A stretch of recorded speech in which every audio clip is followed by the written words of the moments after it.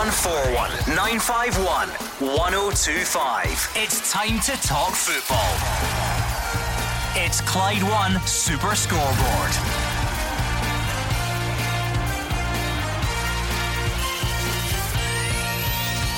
Good evening and welcome to Clyde 1 Super Scoreboard. Joe Aribo's out for up to 6 weeks, but a fitter Alfredo Morelos is available for Rangers tomorrow.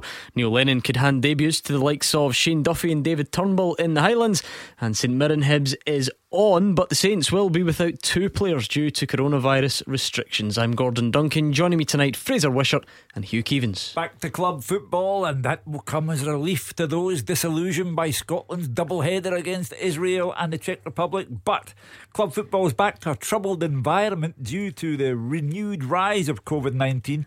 We're now in the land of hope for the best. But here's the new normal. Ross County could make more money off pay-per-view television tomorrow when they play Celtic in Dingwall than they could have done if the Celtic fans had been allowed in. At least somebody's happy, Fraser. Sitting at home watching the telly, Hugh. It's the new normal, but good to hear that the St Mirren game looks like it's going ahead against the Hibernian, because of course tomorrow, unusual for us, we've got all 6 games kicking off at 3 o'clock, which will be great for you guys in the studio. Plenty to talk about and plenty of talking points as the domestic season, you said, you begins to crank up. I genuinely can't remember the last time we had a full Premiership card, all 6 games on at 3 o'clock on a Saturday. Hugh, someone out there will know and they can tell me the answer. I don't know the last time that it happened, and that's the perfect remedy to those who were missing domestic football, who either couldn't be bothered with international football to begin with, or who could and then were turned off by what they witnessed over the last week or so. We're back, and it's very much back with a bang tomorrow. Let's be honest, Scotland were a tough watch. There's no denying that. But my belief is that the majority of people in this country care more about club football than they do about international football. Now that's again the new normal. And they will be delighted to welcome back Rangers against Dundee United tomorrow. In spite of the bad news about Joe Aribo, there's much about the Rangers side for the fans to be delighted about, not the least of which is all those clean sheets in a row. And of course for Celtic, there is David Turnbull, there is Shane Duffy, and there will be a massive interest in that game in Dingwall. And throughout the card, people will just be happy to get back the bread and butter. Yeah, international breaks, Fraser, you always talk about them coming at a good time or a bad time. I don't know if such a thing really exists, but it's given everyone the chance to take stock, reflect on that mini start to the season, if you like. We've not played everyone yet, not even close. Perhaps add some new faces. Hugh mentioned a couple of the high profile ones, and now we get right back into it this weekend. Yeah, and sometimes clubs don't like their players going away for international football because of the risk of injuries, or they want their players to get a rest. But I think in the cases of many of our clubs, it was quite good for some of the players to get a full 90 minutes. Shane Duffy, for example, to get a couple of games as well, with coming back to Celtic. Hasn't played for quite some time as well. So I think in this early stage of the season, they quite like all the players playing international football because it gets them that kind of game time. But we're looking at tomorrow some big games and some important games and some testing games for the Old Firm as well. And it's a difficult one going up to Ross County, and a new environment again with 300 supporters in it for Rangers, who possibly would have been one of the sort of trial games with a few supporters in there, but they can't get anybody into Ibrox, and they'll have a tough one against United. They're a well organised team. 0141 951 1025. That's the number you need. So let's hear from you this Friday night. You've been longing, I'm sure, for the return of domestic football, so let's hear it. What is on your mind? What are you expecting this weekend? Who do you want to see play? What are you hoping for your team as we kick on and get back into league action? You can tweet us as well at Clyde SSB, but as always, we'd love to hear from you on the phone. 0141 951 1025. Rangers fans, it might be a good chance for you to kick us off. We're about to hear from Stephen Gerrard on the likes of Joe Aribo and Alfredo Morelos, so have a listen to what he's got to say, then tell us what you think. Usual number. Stephen Gerrard says Joe Aribo will miss somewhere between 4 and 6 weeks, after initially fearing he could be out for longer, though there's a bit of relief there. He says he's looking for other players just to fill that void that the injury is leaving. In terms of Joe, yes, it's a big blow. Joe, during pre-season and the start of the season, was in magnificent form. He's a player we rate very highly here, so I'm sure he'll be missed over the next 4 weeks. It's actually good news for us, because when he's had the setback in the training, there was a situation where he had to go and see a specialist on this ankle problem, and there was a chance he might have needed surgery. Thankfully, he doesn't need surgery, and we might be able to get him back in 4 weeks' time. So it's actually a positive situation, because it could have been a lot worse. But he's definitely going to be a blow for us because he's a fantastic player and a major talent and a major part of how we play. So it's certainly a blow. He's a creator and scorer of goals for us, so you're always going to miss that type of player. But the responsibility and the pressures on the squad as a whole, all the forward players that play in the forward positions, the responsibility is on them to create and score and find the answers when opposition teams set us challenges. So I don't think the pressure goes even more onto one other individual. It goes onto probably the players that are fit and available and get the opportunity to start for us. Hugh Keevins, big games tomorrow, big games the week after and the week after that. But when people start talking about 4 or 5 or 6 weeks injury absences, you know what that means in this city, because in 6 weeks' time Rangers go to Celtic, and that's slowly but surely going to start creeping into everyone's thinking. Oh, it's there already, and it's been there since the fans knew the date for the game. That never goes away, so it's ingrained in their minds. But tomorrow, Rangers, I think, will get over the loss of Joe Aribo. They, in the forward going sense, are excellent. In the defensive sense, they are flawless, quite literally. And I think they are taking on a Dundee United side who, if you can remember 2 weeks ago, went to Kilmarnock and were woeful and lost 4-0. And I think Mickey Mellon's got his work cut out at Ibrox. 01419511025. Rangers fans, Stephen Gerrard's about to give us the latest update, the latest of many, on Alfredo Morelos. So have a listen to this, read between the lines, tell us if you think he will start tomorrow or not. Would you start him? Would you not? What do you think Stephen Gerrard will do? He's also praising Ryan Kent, who was Player of the Month, along with his manager getting the award.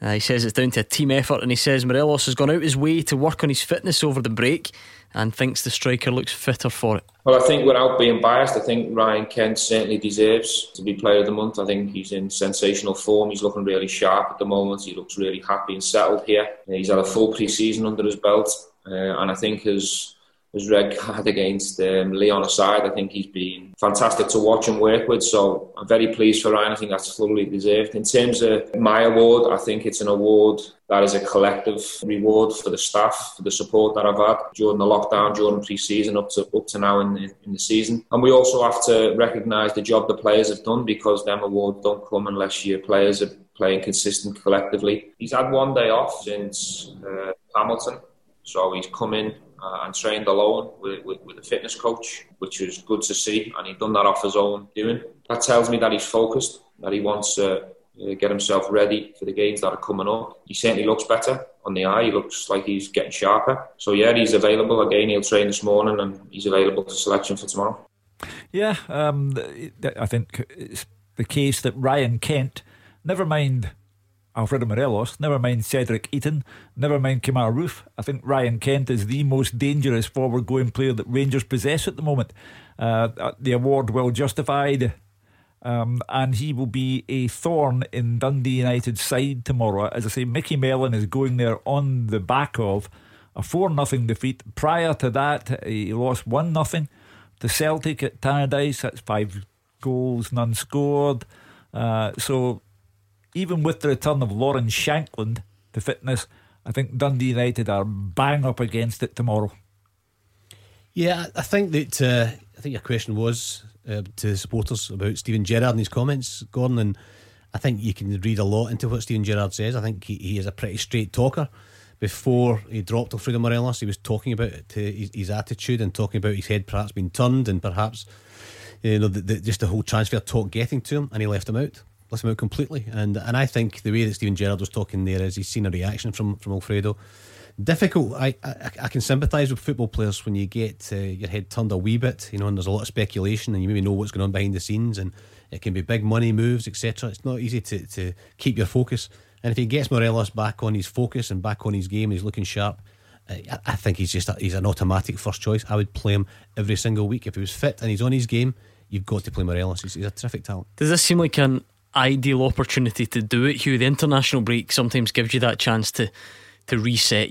Rangers are not necessarily coming straight off the back of another game where there are other players that you can't possibly leave out. There's that window there to perhaps do something different and bring him back in. Yeah, why not? If you want to sell him, I think people have to see him. It has to be high profile. It has to be in the side and scoring goals. He's been linked with just about everyone, with the exception of Accrington Stanley. So it's time for people to be reminded of what he can do. And we're going to hear a bit from Mickey Mellon. In fact, I'll just do that just now, shall we? Since we are on the topic, he's obviously asked. Stephen Gerrard's asked about Alfredo Morelos every week, and Mickey Mellon's asked about Lawrence Shankland every week. So here's what he had to say. Are you ready? He's back! So you don't have to ask me anymore. He's back. No, he's Lawrence is fit. Nobody's tried to buy him this week before NDR start one. Nobody's tried to buy him this week. He's fit, and we're delighted that he's back in the group again, and he's had a good few days training. So Lawrence will be coming to the Rangers game with us. I don't want people to think I'm just jumping on one clip here, but I just like Mickey Mellon. I like his enthusiasm. I like the way he goes about his business. Yeah, as I say, it's a very interesting development at Tannadice. However, they've thought outside the box. They've brought in Mickey Mellon, and he is good for the club in every way, including presenting the club in a humorous fashion like that. However, they were woeful against Kilmarnock. They were much better against Celtic, but still lost. I know they lost so heavily. Do you think they actually were woeful? Now, I know they made mistakes and they got hammered. So I feel like I'm answering my own question here, but I don't know. I feel like they weren't too bad. Well, I think if Kabamba and Brophy are both scored by half time, you're going inside and thinking about your central defenders. Well, their two strikers have scored against you. So what do you do in the second half? You go out and you lose another two. You've also Mark Connolly missing. He's been injured as well, and he was one of those central defenders, but is probably the first choice centre back alongside Mark Reynolds. The lad Ryan Edwards, who they brought up from England, who picked up an injury early on and probably won't be fit enough to play. So young Lewis Nielsen's going to have a role to play tomorrow. Young 17-year-old Hugh, I think, sat his hires a few months ago, and but it's a good prospect. So it's not great going into a game at Ibrox against a Rangers team who are doing so well that you've not got your experienced centre backs. I was just thinking there, Mickey Mellon, though, Hugh, in your day, he's making the statement, and nobody's tried to buy him this week. Yes. The next question is, what about last week? Yeah. He's leaving himself open. When you mention Lewis Nielsen, don't talk to Hugh Keevins about youngsters. Do you know the revelation of the day? There's always one that today in the office, for the first time in his life, he tried Haribo. Haribo sweets. I think he wasn't the oldest in the office. For the first time in his life, he had Haribo in the office this afternoon. I buy it for the grandkids all the time, and I've never ever tried it. And today I tried it, but I'm assured that by 7 o'clock I might be break dancing in the studio here. Anyway, Craig is a Rangers fan on the line, kicking us off tonight. What do you think ahead of tomorrow, Craig? How are we doing, gents? I think, listen, personally, first of all, I want to say I think the manager of the month for Gerrard, player of the month for Kent, I think thoroughly deserved that. You know, when you start the season with 5 clean sheets in a row and you break that record and you play as well as Kent has been playing as well, I don't see how anybody else could have got it personally.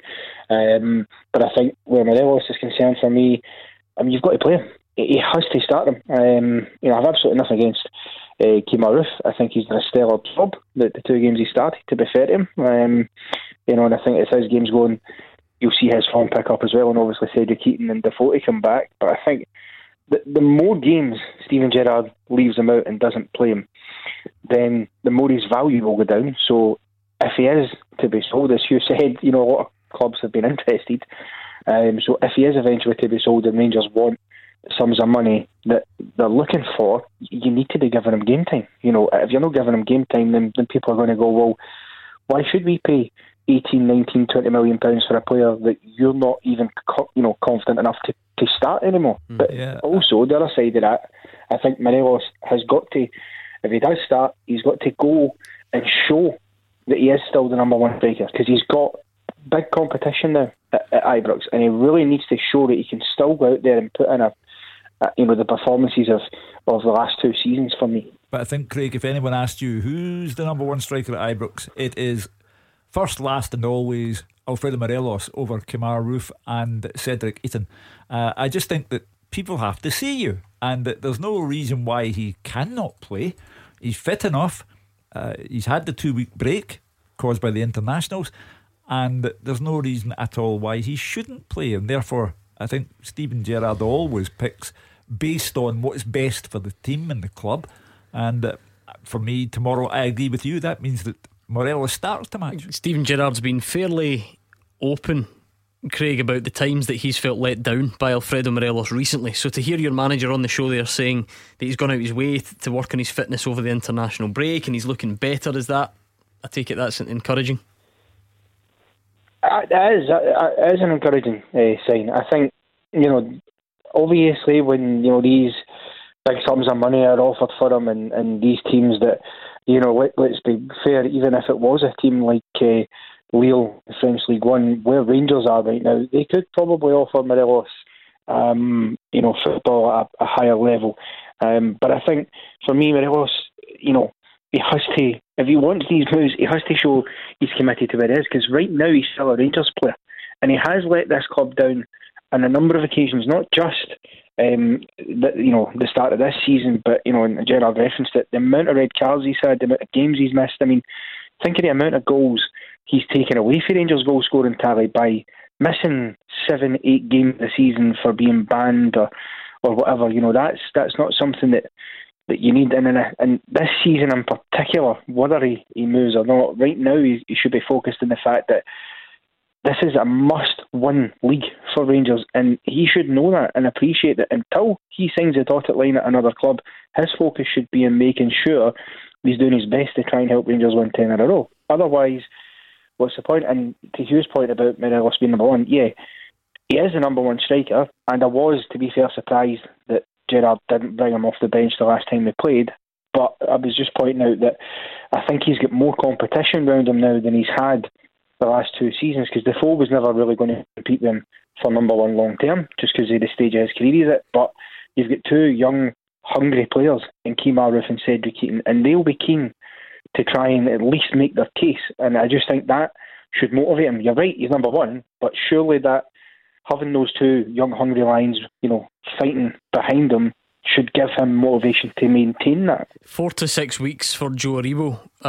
Craig, is that a race against time now to be fit for the Celtic game? Is that the way you see it? Think he's got a chance of coming back in time?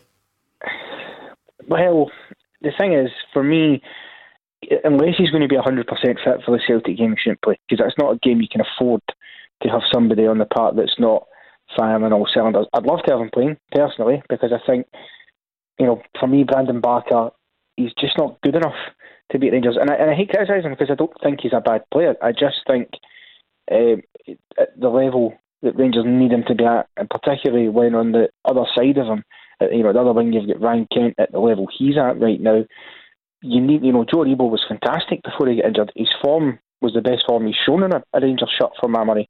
So if he can be 100% fit, then he should play, because it's important. We need our best player. I would trust him in a game against Celtic more than I would Brandon Barker, especially at Celtic Park. It's going to be tough, but if you can go there and somehow lay down a marker by winning the first Old Firm of the season at Celtic Park, it sends out a clear signal to Celtic that we are here to win this league this season, and we're serious, and we'll not be just overlooked, because they've had it, the Rangers collapse in the last 2 seasons. They've had a bit of pressure for a while, and then they've just had a leisurely stroll to the finish line, and we want to make sure the message is clear that that's not going to happen this season. Yep, a lot of football to be played before then. I asked the question, to be fair, so nothing wrong with that. But thank you very much to Craig for kicking us off tonight. Neil Lennon is pleading with authorities to allow fans back into Celtic Park as soon as possible. He says Celtic have been at the forefront of everything positive. We'll hear from him next. You are the voice of Scottish football. Call 0141 951 1025. Clyde One Super Scoreboard. Hugh Keevins and Fraser Wishart are here. We're excited. We've got the return of domestic football tomorrow. We've got all 6 games on at once. G Maxie actually tweeted me earlier, Hugh, to say, how can you say that's a good thing? I would rather they were spread out and then I can see more of them. And I do get that, but I'm just talking from a football traditionalist perspective. There's something special about Saturday at 3 o'clock, and it's a bit of a novelty. We never get it. We never get it when they all play at the same time on a Saturday. And we all know, as Craig, the first caller, said, this is a unique season for Rangers and Celtic fans, and tomorrow in here we'll have the privilege of watching both and seeing in a kind of Jeremy Vine fashion as things stand at the moment and all of that stuff. So it will be exciting. The last time it happened, I was leaving primary school to go to senior secondary school. And TV hadn't been invented yet. Correct. So it's good we look forward to that tomorrow. Neil Lennon is pleading with the authorities to allow fans to return to Celtic Park as soon as possible. It's been a long old time, hasn't it? March. We do have test events tomorrow. 300 Ross County fans will watch the game in Dingwall. Neil Lennon says it's a start. I'm not sure how big a difference it'll be, but at least it's a positive. And we're disappointed that we haven't had the opportunity to get fans into our stadium, because we've been at the forefront of everything positive regarding this pandemic in terms of getting the game going again. It's a good sign.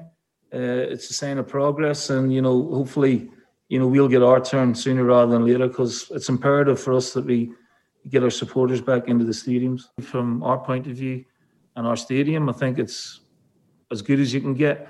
I watched the NFL game last night, the opening game of the season. It was Kansas City Chiefs. There was 18,000 in their stadium. So I don't understand to a certain degree why we can't sort of accelerate this when all the protocols and measures have been checked again by the club.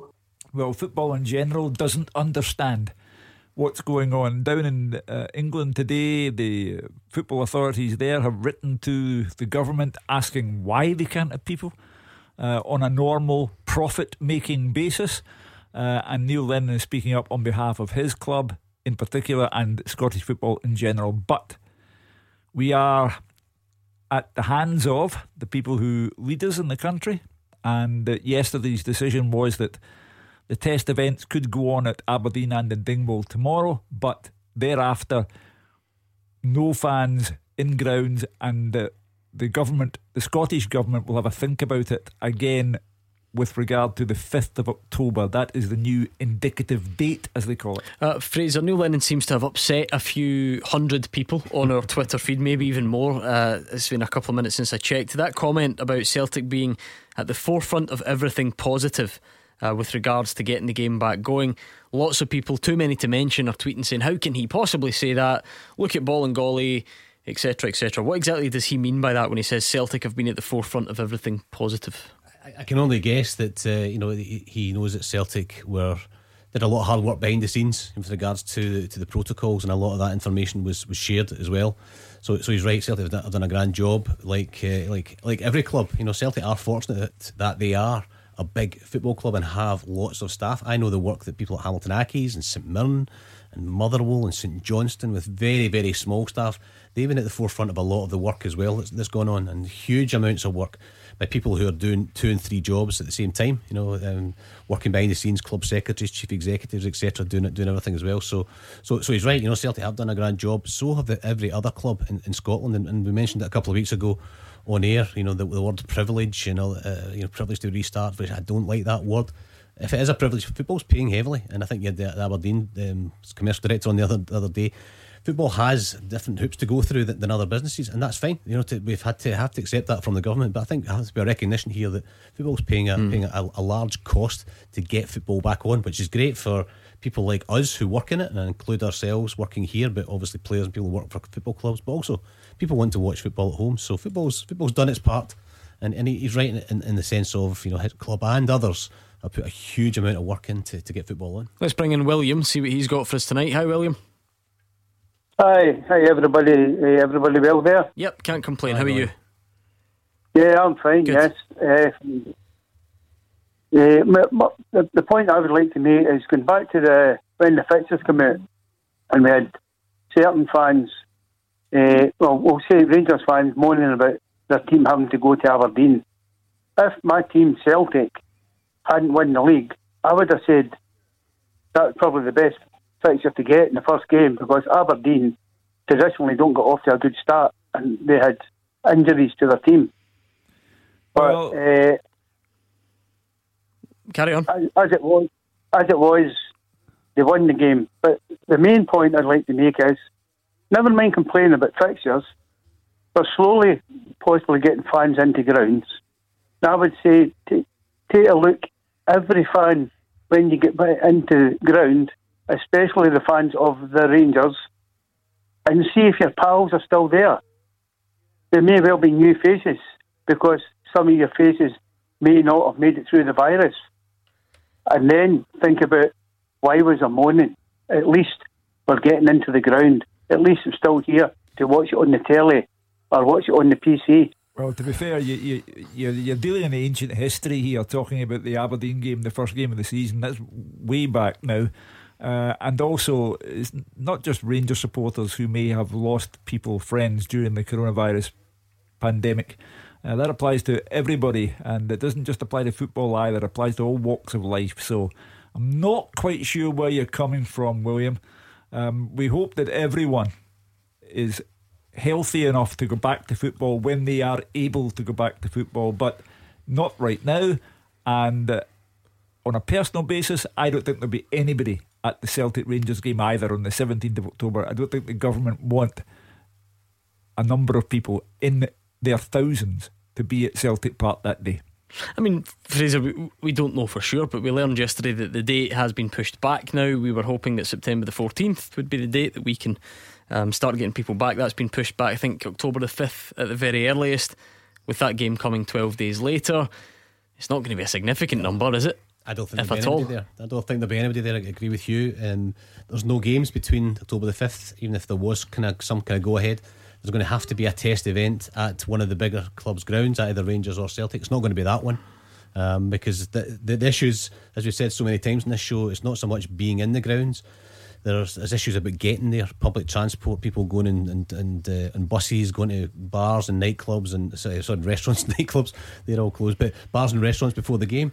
That's the issue around the games. That's why they will have to have a test event at either Ibrox or Celtic Park, just to see how do people get to, and maybe a slightly bigger crowd. That's not going to be the Old Firm game. I really don't see it. And we haven't the game in the second. There's not a game for 2 weeks after that. That's a proper weekend out if you're going to the nightclub before the game. Some people might, I don't judge, but that's quite something. Jimmy's in Yoker. What have you got for us tonight, Jimmy? What's on your mind? How are you doing, guys? It's the same thing about the COVID. You know, I just can't understand why there's 2 games being gid. A pile at the Mora for 300 fans, which to me is nonsense. I agree with Fraser saying there should be more fans. No, what is 300 going to tell us? You're better having maybe 1,000 at the game at Pittodrie and then 1,000 at the Ross County game, and that way you could maybe monitor it better. Let's be honest, what is 300 fans even getting into a small ground like Ross County? What is it going to achieve? It's going to achieve absolutely nothing, and it's not going to tell us anything. You know, we're not allowed to go for a pie and all this carry on at half time. That's fair enough, but looking even at Ross County and then looking at Pittodrie, there's 300 fans. How can the government say that that's a test? Well, is it not just about baby steps though, Jimmy? I think everyone acknowledges it is a very small number, but is it not just about this being the first one and then hopefully you can just up it from there? That's no baby steps. 300 people in the stadium's not going to tell you anything. You're better finding out. You know, if they talk about the herding, right, why not put 500 to 1,000 people in? Put 1,000 people in each stadium, and let's find out if there's going to be an infection. Well, because I just think 300 fans is a nonsense. Well, first of all, you have to get 300 in at Dingwall tomorrow and then wait 2 weeks to see if it's had any effect on the coronavirus spike in that particular area, because it's all Ross County fans. So it may be frustrating for you and for other football fans, but they have to find out. And perhaps the medical people, the virologists, are saying we can handle that and we can tell you from there. But I'm very much afraid that you're going to have to put up with this because it's a global pandemic.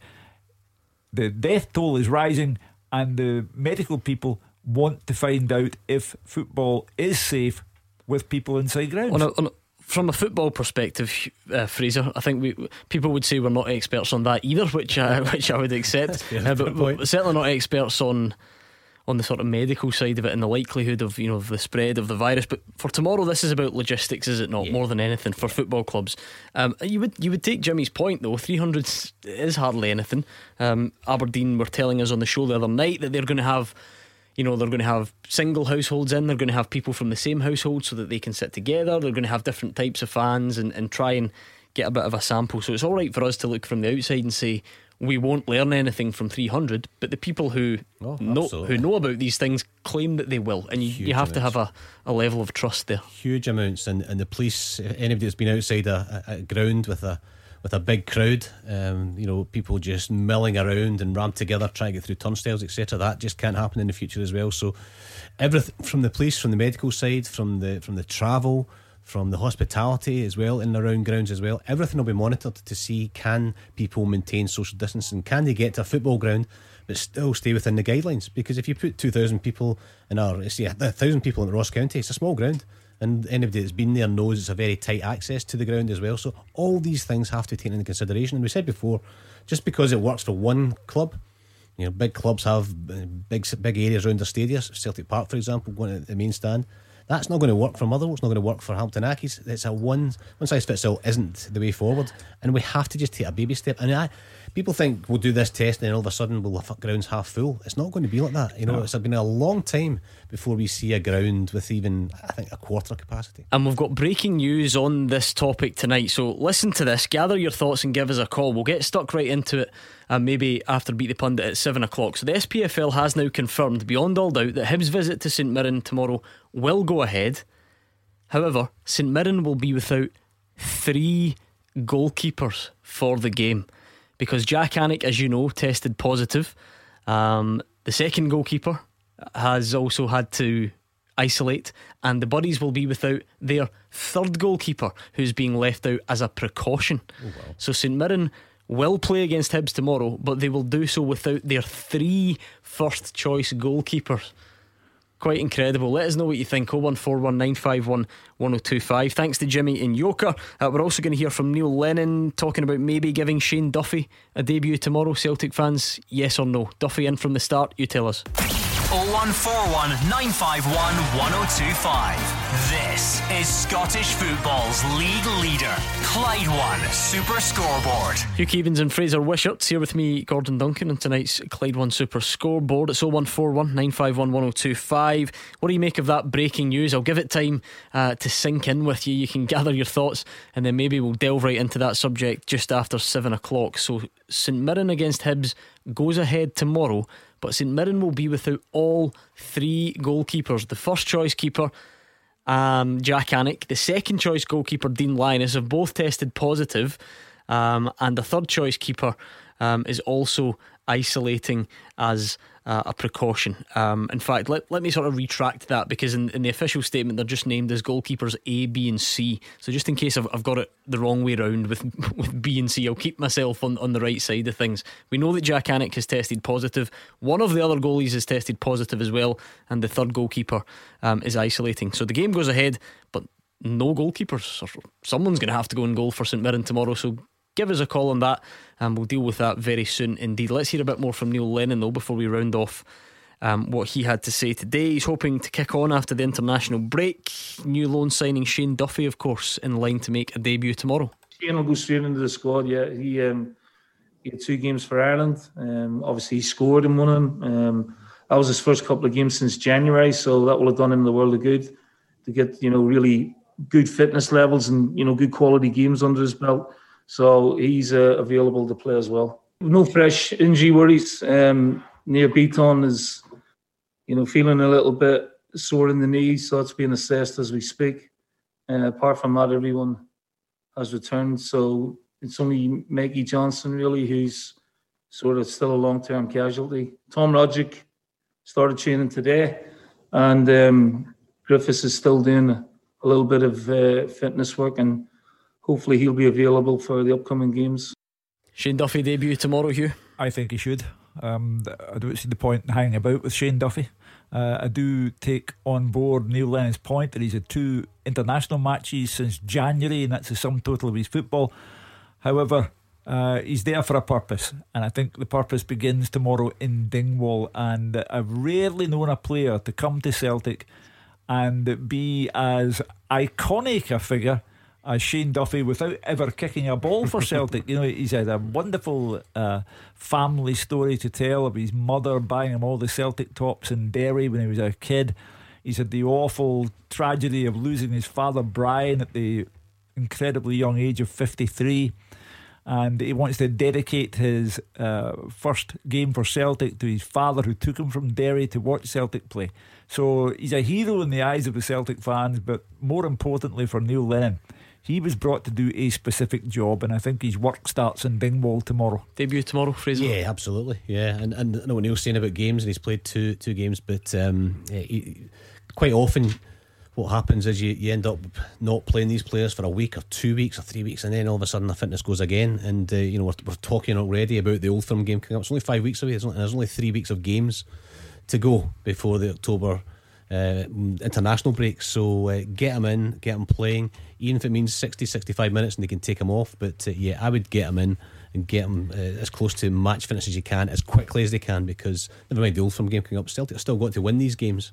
And we have a physical test up at Dingwall. They're a big strong side, especially up front with likes of Stewart, and Mackay can put himself about, and Draper in the midfield as well. They're a strong team, so you need your strong players, and I would play Duffy, absolutely. Brian is a Celtic fan on the line. Simple question to you, Brian, to kick us off. Would you play Shane Duffy from the start tomorrow? Yeah, I think so, yeah. Straight in, no qualms? Well, if he's going to go with the back three, which I would prefer, then I would be playing Shane Duffy as one of the three, yeah. That's a good point, Fraser, because there's more to this than does Shane Duffy play. It's if Shane Duffy plays, what does that mean? Does it mean he plays instead of Christopher Ayer or Christopher Julian, or does he play alongside them and Celtic go three at the back? And if that's the case, who misses out? What do you do with wing backs? Is it Greg Taylor or is it El Yunusi? Is it James Forrest or is it Frimpong? Yeah. So there's more to this than quite simply does he play or not. I think Celtic turned round after January, and it was mainly by playing 3-5-2. I think it got a couple of strikers on the pitch. It got an attacking midfield player as well. Forrest playing the right hand side. He's not a right back playing as a wing back, he's a winger out there as well. So I think it's a formation that served Neil Lennon well also at Hibernian. And Celtic fans you speak to, they're beginning to come round to thinking that this might be their best formation, is the three players there with Brown sitting in front and just letting all the rest of the players attack. So yeah, I think it'll probably be a 3 tomorrow. I would think he'll go with a 3-5-2. Let's be honest, the talent that Celtic have available with David Turnbull, I would imagine in line for a debut as well. Celtic really ought to be far superior to Ross County, bearing in mind what Fraser has said about big strong boys, etc, etc, etc. But if Celtic aren't going up and steamrolling Ross County in Dingwall, then there's something wrong with the protection of their 9 in a row and going for the 10. Well, they didn't steamroll Dundee United at Tannadice. I think we have to start sort of showing other teams maybe a bit more, I don't know if respect is the right word, but going on the road, just look at that last away game, look at Tannadice. It's not uncommon that you're going to go there and find it relatively difficult. I'm not saying it all hinges on Shane Duffy playing, but we can't just always expect Celtic and Rangers to steamroll everyone every week. But when you have the quality that Celtic and Rangers have, I know, but they had the quality at Tannadice, and when they needed it, they brought on a £5 million striker who won the game for them. They didn't steamroll them though. Ayeti. No, they did not. But I'm saying that they should be capable of doing it to Ross County. Fraser, David Turnbull, Hugh mentions as well. I take it just because of the perceived strength of Celtic's midfield, is there more chance of seeing Shane Duffy from the start than there is David Turnbull? Yeah, I would think so. When you look at the strength in that midfield area, then Cham and Christie and McGregor and Brown, they seem to be the four that the regulars there. But it might be a game where he wants to play David Turnbull, or he might wait until a home game against St Mirren during the week. But again, it's keeping these players match fit, because they're all going to have a role to play. And playing the 3-5-2, Ayeti is still short of match fitness, Neil Lennon says. So how do you get match fit? You get him in the team. And if Edouard was to break down again, they don't want to be in this same scenario as playing with Ryan Christie as a lone striker. You want to have an Ayeti or Klimala or somebody like that fitter. So the 3-5-2 means you can play Ayeti for 60 minutes and bring on Klimala for 30 as well beside Edwards if he's fit. So that makes sense. Brian, is that the knock-on effect then? You said you would put Shane Duffy in, you want to see 3 at the back. Does that then mean a fit again Odsonne Edouard plays up alongside Albion Ayeti? Is that the way you want to see it going forward? Well, he's got a couple of options that he can pick for his. I would like to see the young boy Klimala get more of a chance. He's never going to get match fit unless he plays in matches. So, if you ask me, Brian, Albion Ayeti, as he should, for £5 million, he looks a natural goal scorer. Patrick Klimala to me does not look a natural finisher. If the choice was Ayeti while still looking for full fitness or Patrick Klimala, it's Ayeti every time for me. I think he had a decent finish. I think I saw him score for Poland under 21s during the break, Fraser, but there was so much scrutiny put on him with the omission from the Ferencvaros game that the next few weeks might be quite telling as to where he stands. Yeah, Neil Lennon was saying that he didn't feel either of them were up to speed and up to match fitness, and I definitely see that with Ayeti, who was just at the club as well. But Klimala's been there since pre-season. He scored a few goals in pre-season. He's played.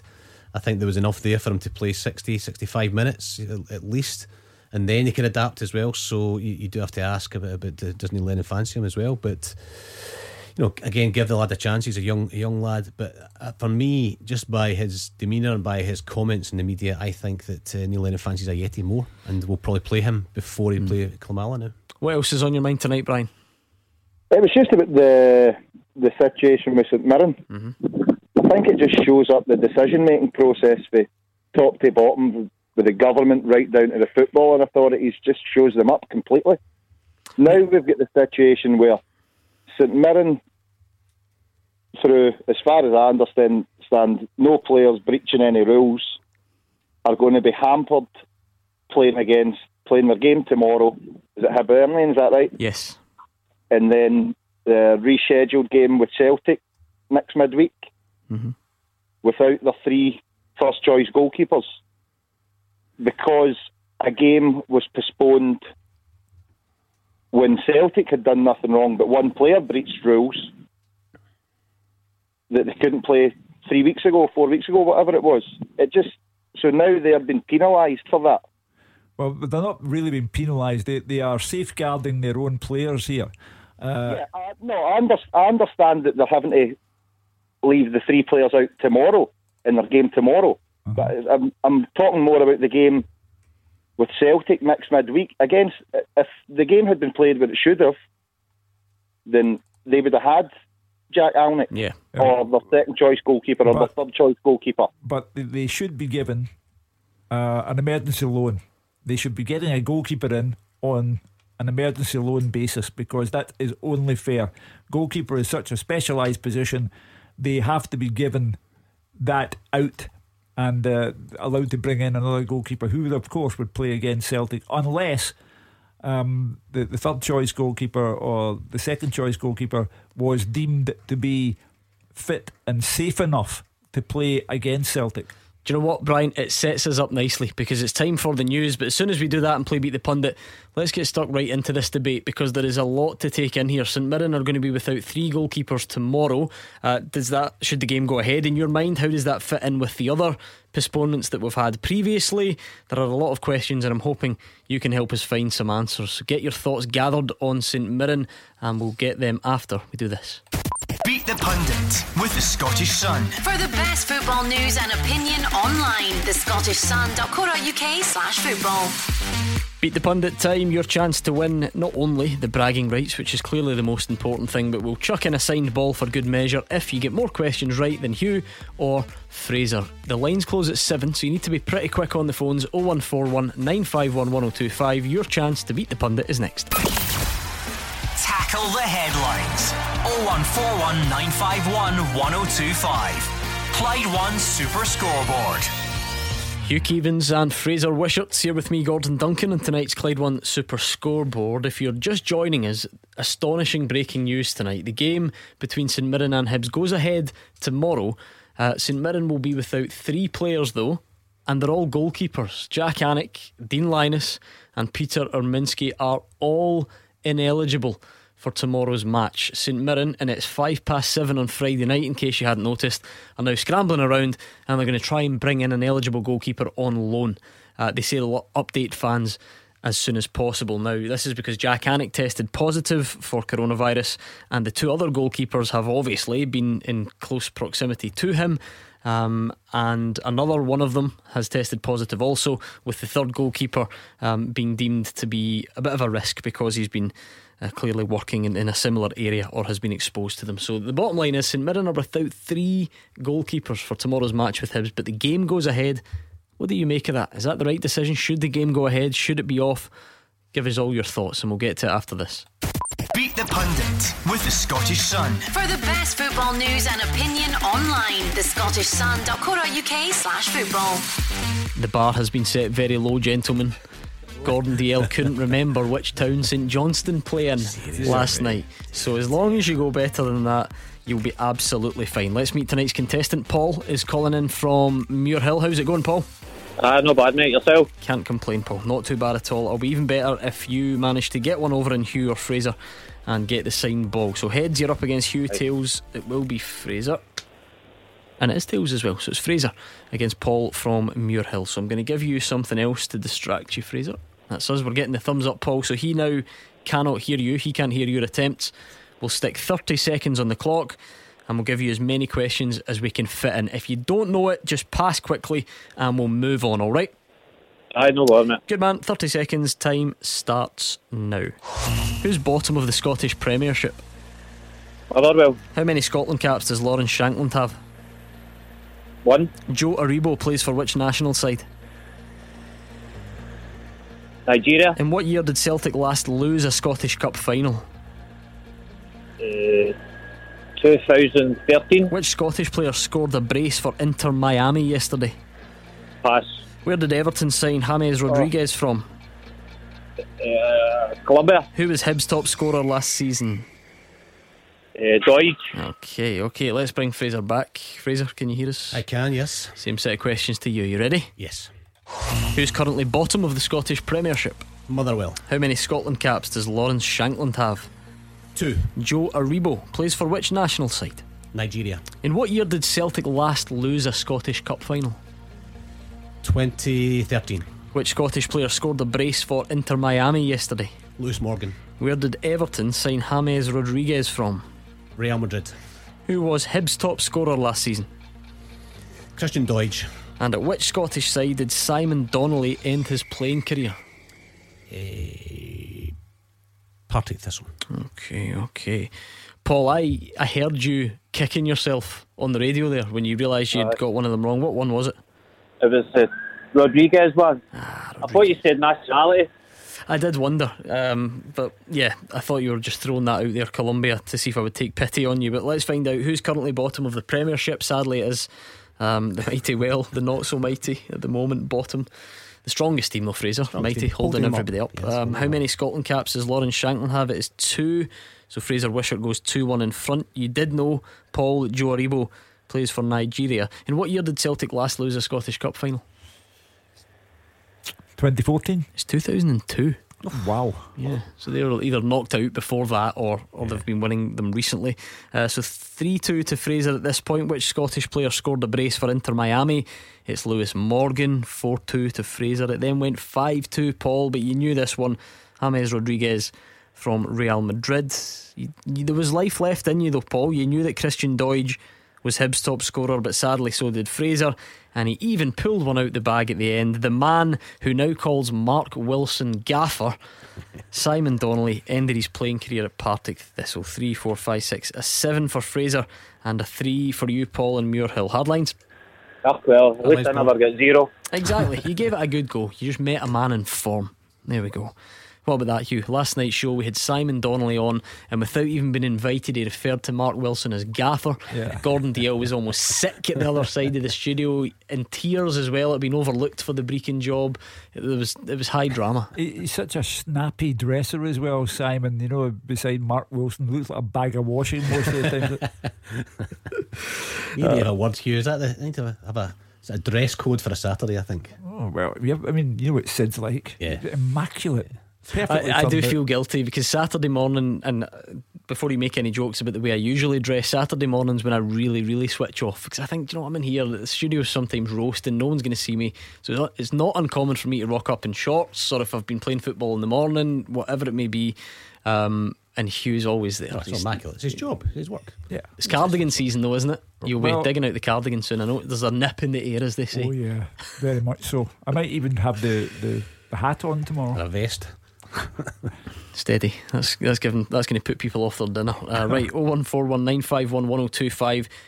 You don't need to be a St Mirren fan to have thoughts on this. I can tell already by Twitter, by the phones, that you're going to have something to say about this situation. So let's hear it right now. St Mirren have now issued a statement confirming tomorrow's game against Hibs goes ahead. They have received very late confirmation from the SPFL. That's St Mirren's words. The club says that due to positive test results and track and trace protocols, Jack Anick, Dean Linus and Peter Urminski, who are all goalkeepers, are ineligible for tomorrow's match. So they're now going to try and bring in an eligible goalkeeper on loan, and it's quite something, Fraser. We feared that we would end up in a situation like this, and here we are.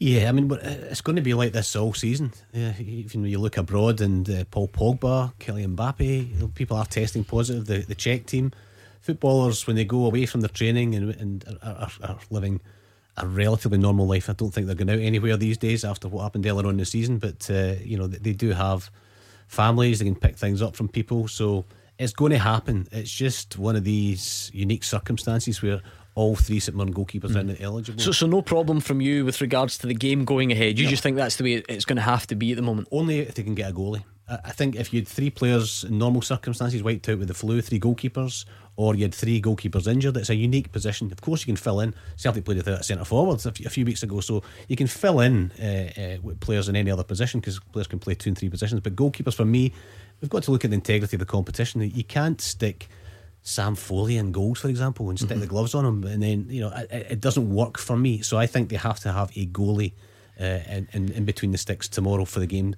But if they can get that, absolutely, it should go ahead. We can't keep cancelling games all season because a couple of players get the COVID. If everything else is the tests are all safe and everybody else is tested negative, then I think the game should go ahead.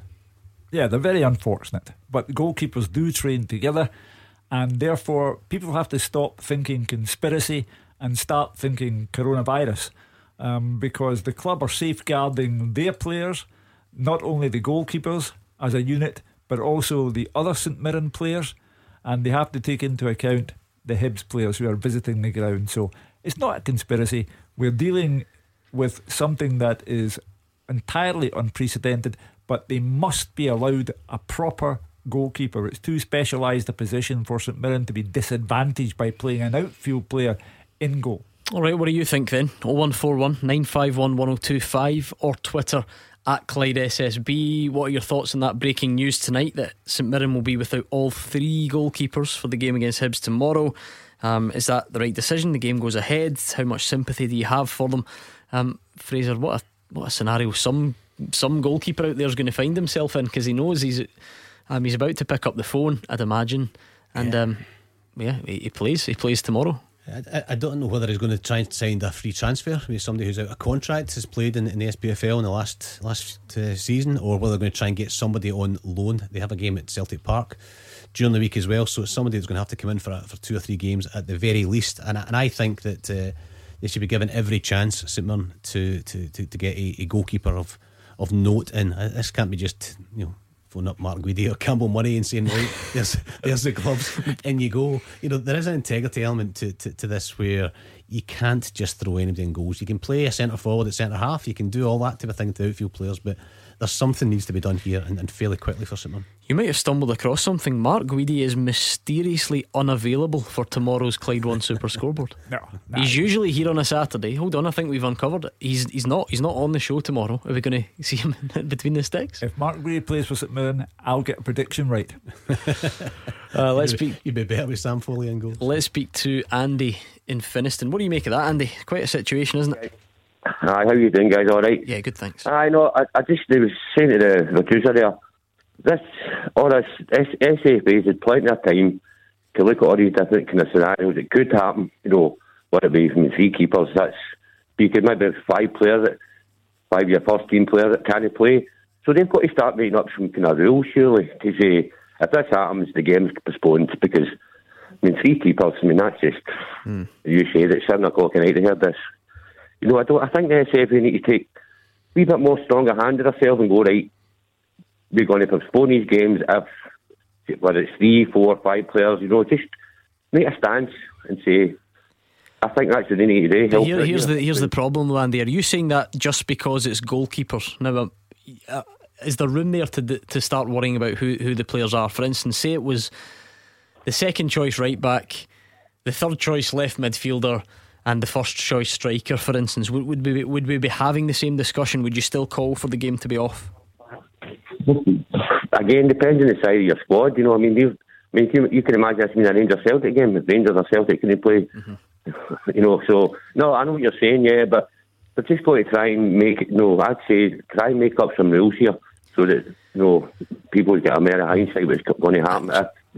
Do you know what, Hugh? Andy's right. I mean, there's a real possibility. Imagine the phone lines, right? In 4 or 5 weeks' time, it's Friday night, and the statement drops from Celtic or Rangers to say, big game this weekend, but Odsonne Edouard has tested positive and he can't play, or Alfredo Morelos, or whoever it may be, right? It would be, the reaction would be incredible, but is that's just where we're at the moment, is it not? That's life at the moment, unfortunately. Yeah, exactly. If Odsonne Edouard or Morelos missed the Old Firm game, tough.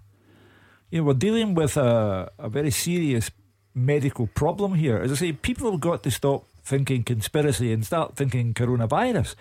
What St Mirren have been forced to do is protect the players and the visiting players from Hibernian.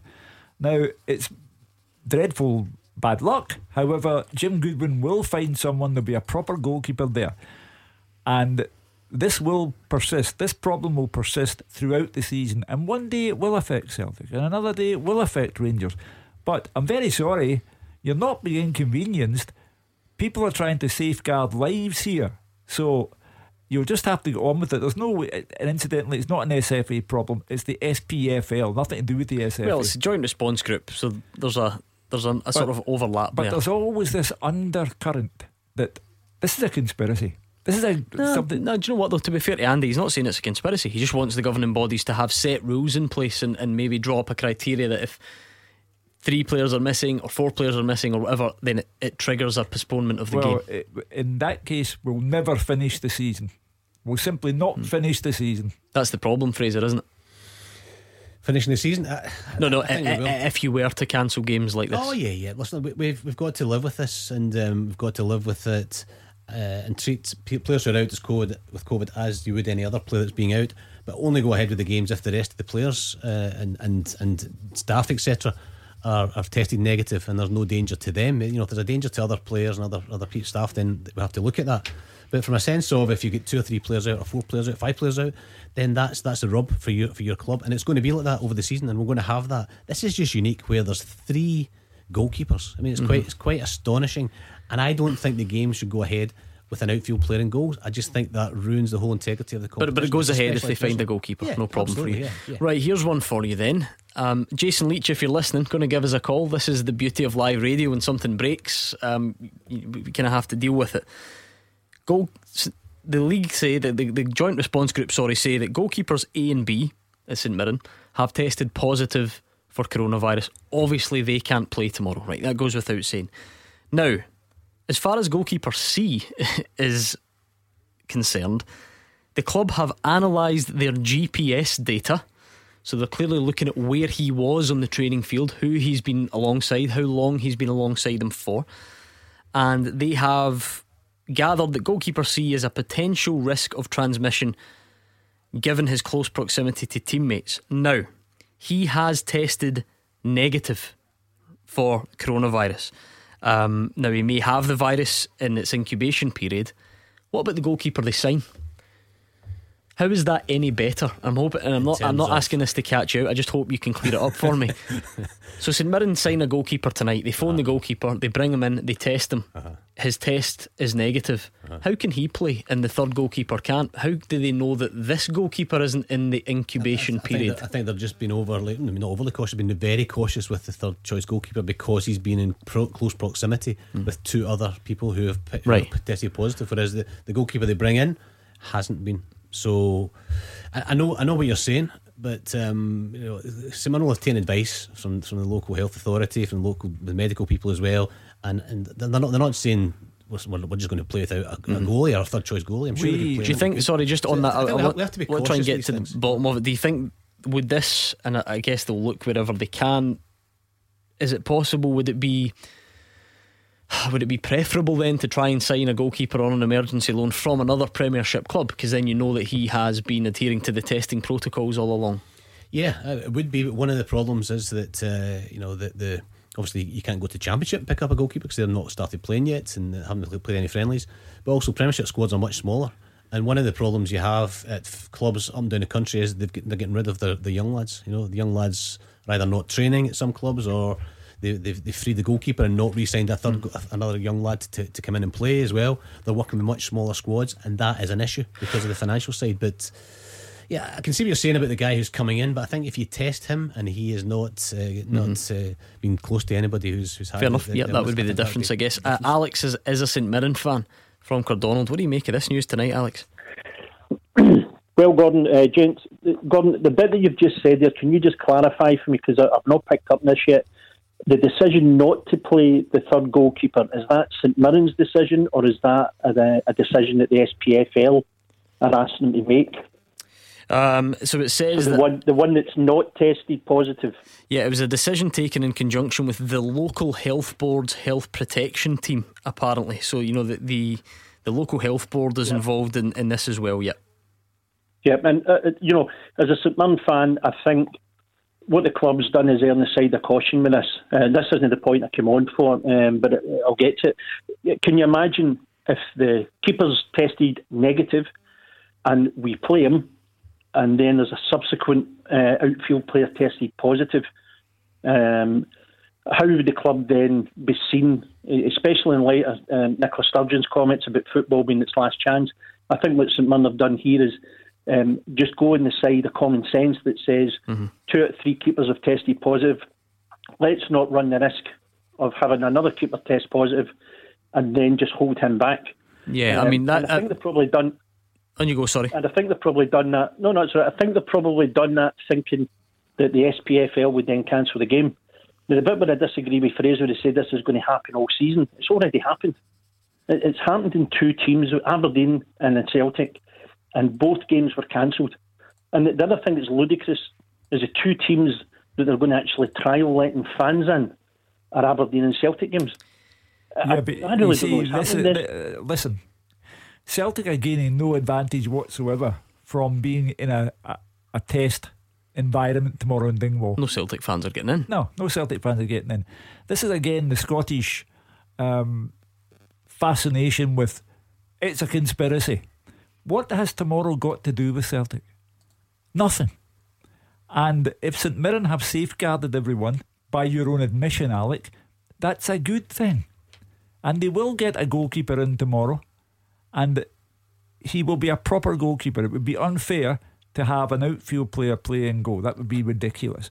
But this is going to go on all season long. Jim Goodwin had a terrific quote in this morning's papers where he said he's going home at night, his children are coming back from school, well, they are with 700 other pupils at secondary school.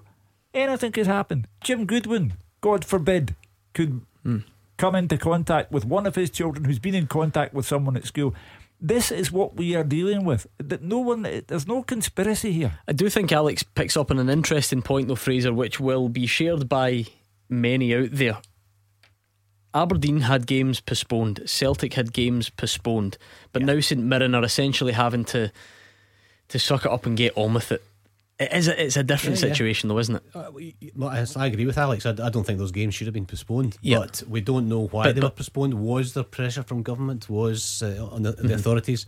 Alec, it's a very, very complex situation in terms of how football is going ahead and how it's been governed at the moment, because there is pressures out with the game that are not normally there. So I'm with you. I don't think those games should have been postponed. But that's the point though, isn't it? You don't think they should have been postponed, so you don't think this should be postponed either. You know, two wrongs don't make a right, absolutely, essentially. Absolutely. And we've got to look forward, you know, and these were circumstances where individual players, Bolingoli and Aberdeen 8 were it was kind of around that, and you wonder whether it was the government putting pressure on them and sending a wee signal to say step out of line and we'll do this again. Whereas this is just normal circumstances. This is just normal run-of-the-mill life that these lads have picked up by the coronavirus. Do you see the difference there, Alex? Because I remember when Jason Leach was on the show and I specifically asked him, is this a punishment then? Is this a punishment to Celtic and Aberdeen? Which he said no, and he said there was a health concern. But if you remember back, Alex, those games weren't postponed to help Celtic and help Aberdeen deal with the absence of the players. Do you know what I mean? No, but Gordon, it is just about the fairness and consistency. That's all that I think anybody's looking for. No, but that's my point though, Alex. You know, people, I think most people disagree with the decision to call off the Celtic and Aberdeen games, that was a different time. There was a lot of political intervention there, and I'll repeat it, that wasn't done to cut Aberdeen some slack. It wasn't done because people thought Aberdeen couldn't cope with the absence of the 8 players, so it is different. Yeah, and again, the other issue you've got as well for us is where the money is very limited just now in the game with everything that's happened. We're then going to be out of pocket having to go and sign a goalkeeper who within 2 weeks will become a 4th choice keeper and probably, not see another game this year. But again, we're going to need to suffer in the back end of that. What do we do then? What's the solution? Cancel the game. Well, if we go on cancelling games, we'll never finish the season. I mean, this will be repeated time and time again because of the need to safeguard not only your players but the players on the other side. If we go on cancelling the game at a whim, and I'll bet you Jim Goodwin doesn't want it cancelled, and I know for sure Jack Ross doesn't want it cancelled, but it is an unforeseen circumstance. It is sod's law, if you like, but you have to go on with it. There have been flu epidemics before that have had people needing to bring in emergency loan signings rather than call the game off. This is what we are now dealing with. I agree totally. If it was 3 goalkeepers who were injured and they didn't have a goalkeeper in their squad, they would be asked to bring in another goalkeeper and play the game. So in terms of a kind of football sense, actually getting the game on, as long as the St Mirren players are fine and the Hibs players tomorrow and there's not a health risk, treat it as exactly the same as an injury. But again, I would emphasise, I don't think it does anything for sporting integrity of our game if St Mirren have to play a game without a goalkeeper. That would be wrong. Yeah. Alright, thank you, Alex. Hopefully you managed to somehow enjoy the game tomorrow. Give us a call back after it. Let us know how you thought it went. 01419511025 to join Alex on the line, and we'll get a question up and running for Hugh and Fraser next as well. You are the voice of Scottish football. Call 0141 951 1025. Clyde 1 Super Scoreboard. Hugh Keevins and Fraser Wishart's here with me, Gordon Duncan, and tonight's Clyde 1 Super Scoreboard. Lots of reaction coming in to this breaking news tonight that St Mirren will be without 3 goalkeepers for tomorrow's game against Hibs. 2 have tested positive for coronavirus, and the third one is being left out as a precaution. So keep them coming on the phones and on Twitter. A bit of a different theme on the question tonight. We don't need to pay too much attention to it. I'll just leave it bubbling away in the background. But as always, let me remind you the address you need, because it's you that sends the questions in and drives the pundits mental. Fulltime at Clyde1.com. So thanks to Martin for doing it tonight. He's looking for 10 clubs that have won the European Cup or Champions League exactly once. It's the only time they've won it. Red Star Belgrade. Fraser. Porto. No.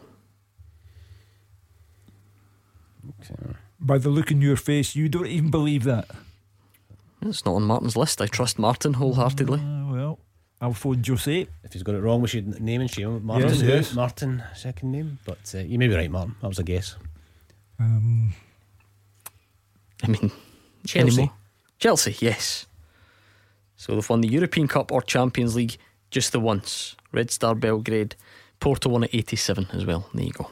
Well done, Martin. I take it all back. Chelsea and Red Star anymore, Hugh?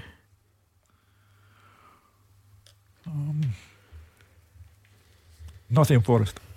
And they've won it twice. They won it back to back, did they not? Hamburg. Yes. Okay, we'll leave it there. That's 3 down, 7 to go. We've got more important business tonight. Lots coming in on Twitter. John says it's different regarding goalies. It's late in the day to try and get another one to play. That's why I think it should be postponed. But outfield players are different. 22 to 25 players in a squad are able to fill positions required, but goalkeeper is a speciality. And Tommy Barnes says if the club's 3 keepers have been deemed unfit, then the game should be postponed. 3 keepers out is ridiculous. I think they're missing out on the word emergency here. There are emergency procedures which are allowed and have been used countless times prior to coronavirus. If there was a flu outbreak at your club or whatever, you would be allowed an emergency signing, and sometimes it did take place on a Friday night. It just happens. Yeah, because on Tommy's point, Fraser, it would be madness. I don't think we've seen it before. But if 3 goalies got calf strains on Friday, then the game would go ahead. It would go ahead on the Saturday. She said flu bugs can affect things as well, and we've seen it so often in the late on a Friday night where somebody gets injured at the last minute and they've got no goalies, and they'll get somebody in St. but it can only go ahead if they've got a goal, in my opinion. Right, James in Knightswood, what's your take on it all? How are we doing, guys? Not bad. So obviously it's a bit late in the day to have the information that obviously you're going to be short of 3 keepers. I'll throw my hat in the ring. I'm a keeper. I'm happy to play. I'm available. Are you any good? But, I'm alright. Just alright? But I'm just alright. Oh no, it's not a cat. But if they can't get a loan deal in this late in the day, even an emergency one, can they go to the academy and maybe bring up one of the under 21s or under 19 boys up? Well, that would be unfair as well. You know, that's really throwing someone in at the deep end who is simply not ready for football at that level. I mean, it depends, doesn't it? If you're talking 16, then it might be unfair, but someone at 21, I don't know. I think people are just overlooking the fact that this has happened time without number. I'm not sure. 3 goalkeepers in one day. Well, emergency loan signings on a Friday night. But I think there's still room to not dismiss it out so quickly and claim that it's completely normal. I've never seen 3 goalkeepers in one day. Of course it's not completely normal, but what would you have anyone do under the circumstances? Well, James is saying play an academy goalkeeper. Fraser goes on about the integrity of the competition, and rightly so.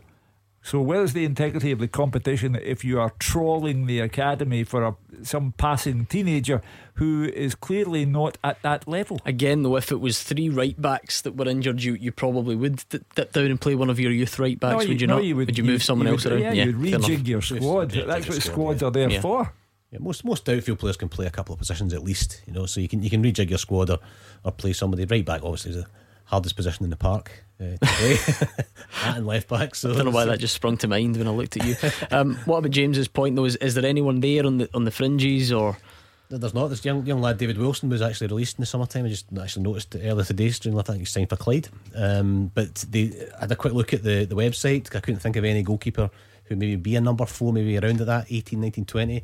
They don't have anybody, and one of the issues around this whole situation is that there's not going to be much, if any, development football. So clubs are not adding to their squads, or not having a 4th choice goalie or a young kid who plays for the development squad, the 18s or whatever else, because they're just focusing on getting games on a Saturday. And so I don't think they have another goalie. Our esteemed colleague Roger Hanna has suggested something to me as well, and he's now just confusing me. He sent me a couple of contradictory messages. I'll hold back on that, and then we'll get to the bottom of something else that I thought we were maybe going to have to consider, Hugh. But Fraser's right. If there's only so many people you can choose from, and clubs have had to cut cloths accordingly recently. So Jim Goodwin will know countless agents, and agents will have countless goalkeepers who are ready to step in. I fully appreciate that it's far from ideal, and that Jack Ross will be thinking, well, that's a break in our favour. However, it is unavoidable. It is an emergency circumstance. It happens, and Jim Goodwin will deal with it. James, pretty much everyone who's phoning or tweeting so far is saying that the game should be off. What's your own take on it? No, I think it should be played. I think when you go down the route of calling off games, you're just going to prolong the season, and we're going to get to a stage where you've got 3 or 4 games in a week at the end of the season, and I think fans are going to be phoning up, moaning about that at the end of the season. Oh, but we've got 4 games and they've only got 3 because maybe you get a game postponed midweek in January. But this is strange times around, and as Hugh's rightly said, there's more at stake than football. There's people's lives at stake, and obviously the 3 keepers at St Mirren, you want to wish them a kind of speedy recovery and back to football as quickly as possible. But you need to kind of take stock and look at it as it is and try and get football back. Absolutely. I think James is a fair-minded man. I think the natural inclination in this part of the world is always to think conspiracy. Always. Everything's a conspiracy. Even illness is a conspiracy here. I'm kind of getting that on Twitter, Fraser. I think clearly what's muddying the waters here is those postponements of the Aberdeen games and the Celtic games. There seems to be a real groundswell of opinion out there. Hold on a minute, Aberdeen had games cancelled, Celtic had games cancelled. Why can St Mirren not get this game cancelled? But surely it's important to remember Celtic's game was not cancelled because people felt sorry for them that they couldn't play volleyball and golly. And that's what people would be suggesting tonight. If you're saying St Mirren should have the game postponed because it's unfair that they go into the game without 3 keepers, that is not the same thing that happened with Aberdeen or with Celtic. Because Aberdeen were willing to play without the 8 players, and there was some sort, we don't know quite how much, some sort of government intervention which led to those postponements. Absolutely. Nicola Sturgeon said it's not our decision, but I wouldn't expect to see Aberdeen and Celtic play, and that's almost a verbatim quote. At the weekend, when you're getting that publicly, you can only imagine what the conversations are like behind the scenes between governing bodies and government. So we'll never know how much pressure or whose decision it was, but the decision was made. I think it was the wrong decision, so therefore I'm going to stick to my decision about playing tomorrow's game and not cancelling it. We have to get to a stage where, you know, we're going to have to live with this. As I said before, Mbappe, Pogba, international players have caught it. The Czech team's caught it as well. We're going to have to adapt and be sensible and not just be so rigid to say, but they get cancelled, therefore let's cancel every game going forward. I must admit, we're not immersed in it the way we are here, so I don't know this for sure, but looking at it from afar, the impression I get is that in other countries, players test positive, they isolate, the games go ahead, and everyone moves on with their lives. But in here we don't do that. We're always looking for what about that, and we go around in circles. I told you, illness is a conspiracy here. What about it? We're the best in the world at what about it? We played an international. We have to adapt. We have to be flexible. We can't just say because it happened over there, then it must happen over here if it's wrong. You know, we played an international match, Fraser, on Monday night against the Czech Republic. Now the real Czech Republic team had been in the biosecure bubble and then were affected by coronavirus, so they were all sent to the one side, and a made up Czech Republic team played who were not in any biosecure bubble. And I thought to myself at the time, I think this is dangerous, but UEFA said get it played, and that's what happened. They must have been tested before. And actually, in Fraser, that's what I'm thinking. Whoever this mystery goalkeeper, the more I think about it, I feel like this goalkeeper is going to have to come in from a club that's been testing, and I don't know that for sure, but I just can't see why. I don't know. I can't see how that would be. I can see where you're coming from. I can see possible. Where you're coming from, yeah. But in the end, the people will decide if things are okay. So who matters is the local health board. You said that the discussions about the third choice goalkeeper. Who's been testing? The Premiership clubs and Hearts, essentially. Yeah. So you would have to look English clubs. So you would look firstly to them. I mean, you're not getting an English goalie up unless he's jumped in the car already. I don't know, north of England, you might make it in time for kick-off. But I'm not sure Hearts and St Mirren are good pals after. That's a good point. Jonathan Obika's goal. That's a good point. Listen, there's plenty of players there. I mean, the one person who'll be sitting sweating tonight will be Jamie Langfield, because Jamie might be sitting thinking maybe he could play. Well, I don't think he'll want to. He'll be sitting there thinking, oh my goodness me, if we can't get a goalkeeper in, do I have to sign? But he's not a signed player, so how often for a long time. At amateur football, when you're struggling for a goalie and some random old goalie turns up, no offence to Jamie if he's listening, I'm not calling him a random old goalie, but it's always the position where someone will just turn up with a pair of gloves and see what happens. Hopefully it doesn't come to that. I was going to bring in our caller who's just disappeared, so let me just get him back and we'll check in on the question. Martin says 10 clubs have won the European Cup or Champions League once and once only. Mark O'Brien has steamed in on Twitter, 2-footed and got them all right. Brilliant. Atletico Madrid? No. Marseille? Yes. Good one. Saint Etienne? Did they win? Nope. They lost it here. 6 to go. Lost it, didn't they? Borussia Dortmund? Yes, well done. 5 to go, and we'll get them next. 0141 951 1025. This is Scottish football's league leader, Clyde 1 Super Scoreboard. Into the final part of tonight's Clyde 1 Super Scoreboard. Fraser Wishart and Hugh Keevins are here with me, Gordon Duncan. It's been quite the night. Breaking news tonight that St Mirren will be without 3 goalkeepers for tomorrow's game against Hibs, but the game does go ahead now. Been trying to find out a bit more about the obstacles and the challenge facing St Mirren as they scramble around tonight and try and get an emergency loan in. Hugh, is our understanding that goalkeeper would have to come from a bubble, a team that has been under the testing protocols, i.e. somewhere else in the Scottish Premiership or Hearts. I think there are a couple. I think there might be the odd other club here and there that are doing the testing, but free agents who have not been attached to clubs, as far as I can gather, they're not an option because they've not been getting tested recently. Similarly, academy players and so on, if they've not been tested, they wouldn't be an option. There is of course the possibility that you could get someone from down south, but I think you then run into difficulties with how long you have to keep them for. If St Mirren are going to sign a keeper from down south, chances are they'd have to keep him until January, and I'm not sure that's something they'd want to do. I think football, and I'll bow to Fraser's superior knowledge here, but I think football in emergency conditions, as we are living under now with the coronavirus, is entitled to put emergency procedures in place. And if a club is 3 goalkeepers down, and they can get 1 goalkeeper in to play against Hibs, but one of their own goalkeepers will be ready for the visit of Celtic on Wednesday night, then I think they should be allowed that consideration and be able to bring in someone under these emergency, extraordinary, unprecedented conditions for 1 game only. Shows you the size of the challenge, though. Totally, Fraser. Totally. And the issues around we are within the transfer window, so this could just be a normal loan. Usually with the transfer window in this circumstances happen, it can be an emergency and the board will sanction it for a short period. I'm not sure whether it's required to be an emergency loan. There's all sorts of things in the background that I can't comment on. You know, for example, length of the loan.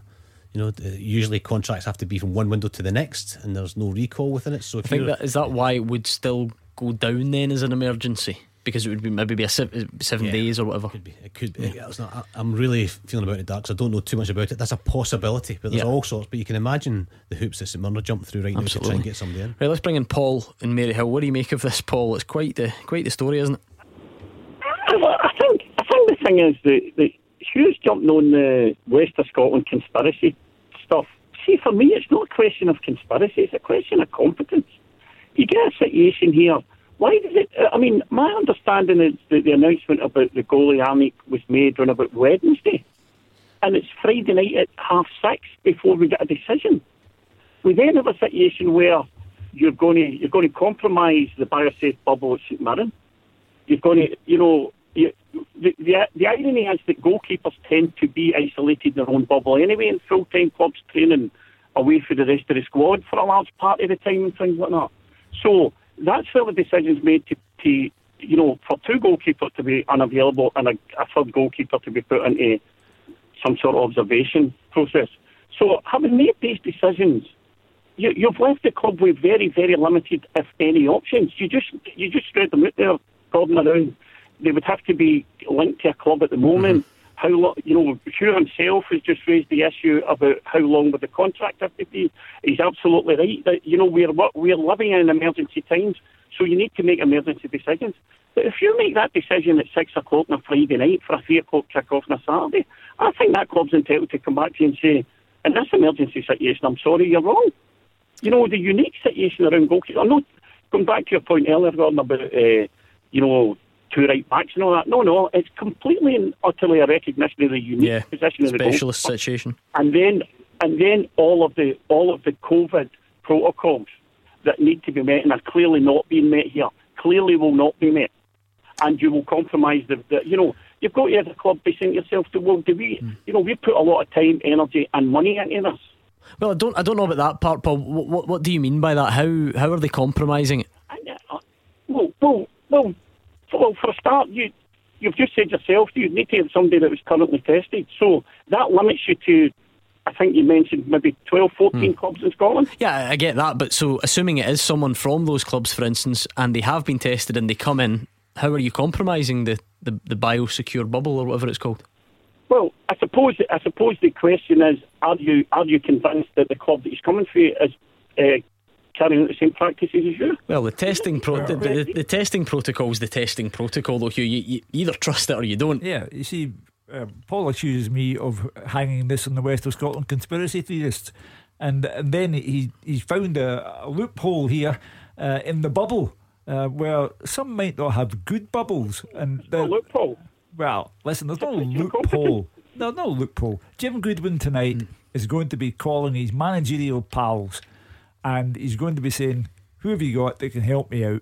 And the player will not be allowed to go to St Mirren unless he comes from the biosecure bubble. There will be no compromise of the protocols, and whoever comes in will be eligible in every sense of the word to play for St Mirren tomorrow. Yeah, like I mentioned there to Paul, Fraser, I don't agree for a second that you're compromising anything if you're signing someone who's also under the testing protocol. However, what is an absolutely fair point that Paul makes, it's just a big ask for St Mirren. It's the time, and St Mirren make that kind of clear in the statement. They talk about it being a very late decision on a Friday night, and it leaves them with a real struggle to find the goalkeeper. I said earlier, I don't think you can play the game if you can't have a goalkeeper. And one thing that's been taken out of the equation, because usually you're sitting a Friday night and saying, well, you can't cancel it tomorrow because Hibs will be bringing thousands of supporters through. They won't be, so a decision can be made fairly last minute. But I just think it'd be wrong to ask St Mirren to even play Jamie Langfield. Jamie's not played for years. I mean, that's just unfair.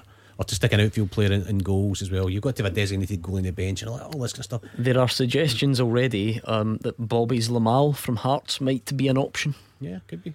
So he would be Hearts' reserve goalkeeper. He would be in their testing regime. I know that Fraser brought up the point of the last game played before the lockdown being St Mirren against Hearts, and St Mirren winning that game and staying up while Hearts were relegated. But Hearts would recognise that was not St Mirren's fault. St Mirren didn't say, look, want the season called now to make sure that Hearts go down and we don't. There were a few comments flying around though, were there not, during... I think there was. I don't think there was always comments in lockdown around Anne Budgie's vote, and there wasn't a great deal of sympathy shown by those in Paisley towards those in Gorgie. No, and if Jonathan Abika hadn't scored that goal, then St Mirren would be in the championship. But again, it goes back to, and I don't know the answer because I haven't looked at the rules, but is it an emergency loan or is it a loan to the next window? I think an emergency loan is the suggestion. Well, they might want Bobby Lamal to get a game, but again, if he comes in and gets injured and then is out for 5 months, there's all these things going through people's heads. They've also just loaned out Colin Doyle to Kilmarnock Hearts, so they are an experienced goalkeeper down, although Craig Gordon is the first choice. It's an awful situation for St Mirren. It really is. Not of anybody's making. It's just happened. Hopefully they can get somebody in, and they might get somebody from England, but again, you have to rely on the international transfer and the transfer of registration from the English FA to the Scottish FA. Can you get that done in time? Is it possible? I don't know. How would we manage it going forward, Paul, then, if it was to get your wish and this game be postponed? Would we just keep doing that every time we were in a similar situation? No. Listen, my initial issue is not this game in isolation. Right. It's the overall competence shown by both the SPFL and the SFA. Things like this. I heard you saying to Fraser earlier on, we worried about this sort of thing. Well, the role of the people at Hampden isn't to worry about them, it's to work out what the solution's going to be if they come around. You've got to do some scenario planning around that. There needs to be some decisions that are set in place at the start. It just appears to me that we're bumbling from one bit to the next. And it's just, and as I say, if Annie tests positive on Wednesday, why is it 6:15 on Friday night that they're turning around and saying, oh, by the way, none of the 3 goalies can play? Because the other two that's just a ridiculous situation. The other two only happened today, Paul. They test twice a week. Yeah. So they only found out today about the second goalie. But it's very difficult for authorities to cater for every single possible scenario. This is just unbelievable. It's unique. Okay, we'll leave it there, Paul. Thank you very much, Paul and Mary Hill. Hopefully we'll speak to you soon. Right, quickly, you're looking for more clubs that have won the European Cup or Champions League once. You've got Dortmund, Chelsea, Hamburg, Marseille, Red Star Belgrade. Bayer Leverkusen. No. There's a conspiracy, Hugh. We've forgotten about the local one. Celtic. Aston Villa. Incredible that you forgot that one. Yep. Reims. Did Reims win it? Nope. They get beaten by Real Madrid. 2 Dutch clubs still to go. Well, must be Feyenoord and PSV. Yes, and the last one, come on. From which country? You'll absolutely scoosh it if I tell you that. Is it a one-off? Is it a small country? Yeah, I mean, well, obviously it's a one-off because You know what I mean? It's not like it's from England where 6 clubs have won it. No. Sweden, Denmark, Norway, Germany. You're testing me for the year now. Was it? I can't remember off the top of my head as well. I'll just tell you the country. Romania. Oh yes, Stoy Bucharest. When was that? 87? Barcelona and penalties. Thank you very much. We're back tomorrow at 2:00. We would love for you to join us. GBX Fridays up next.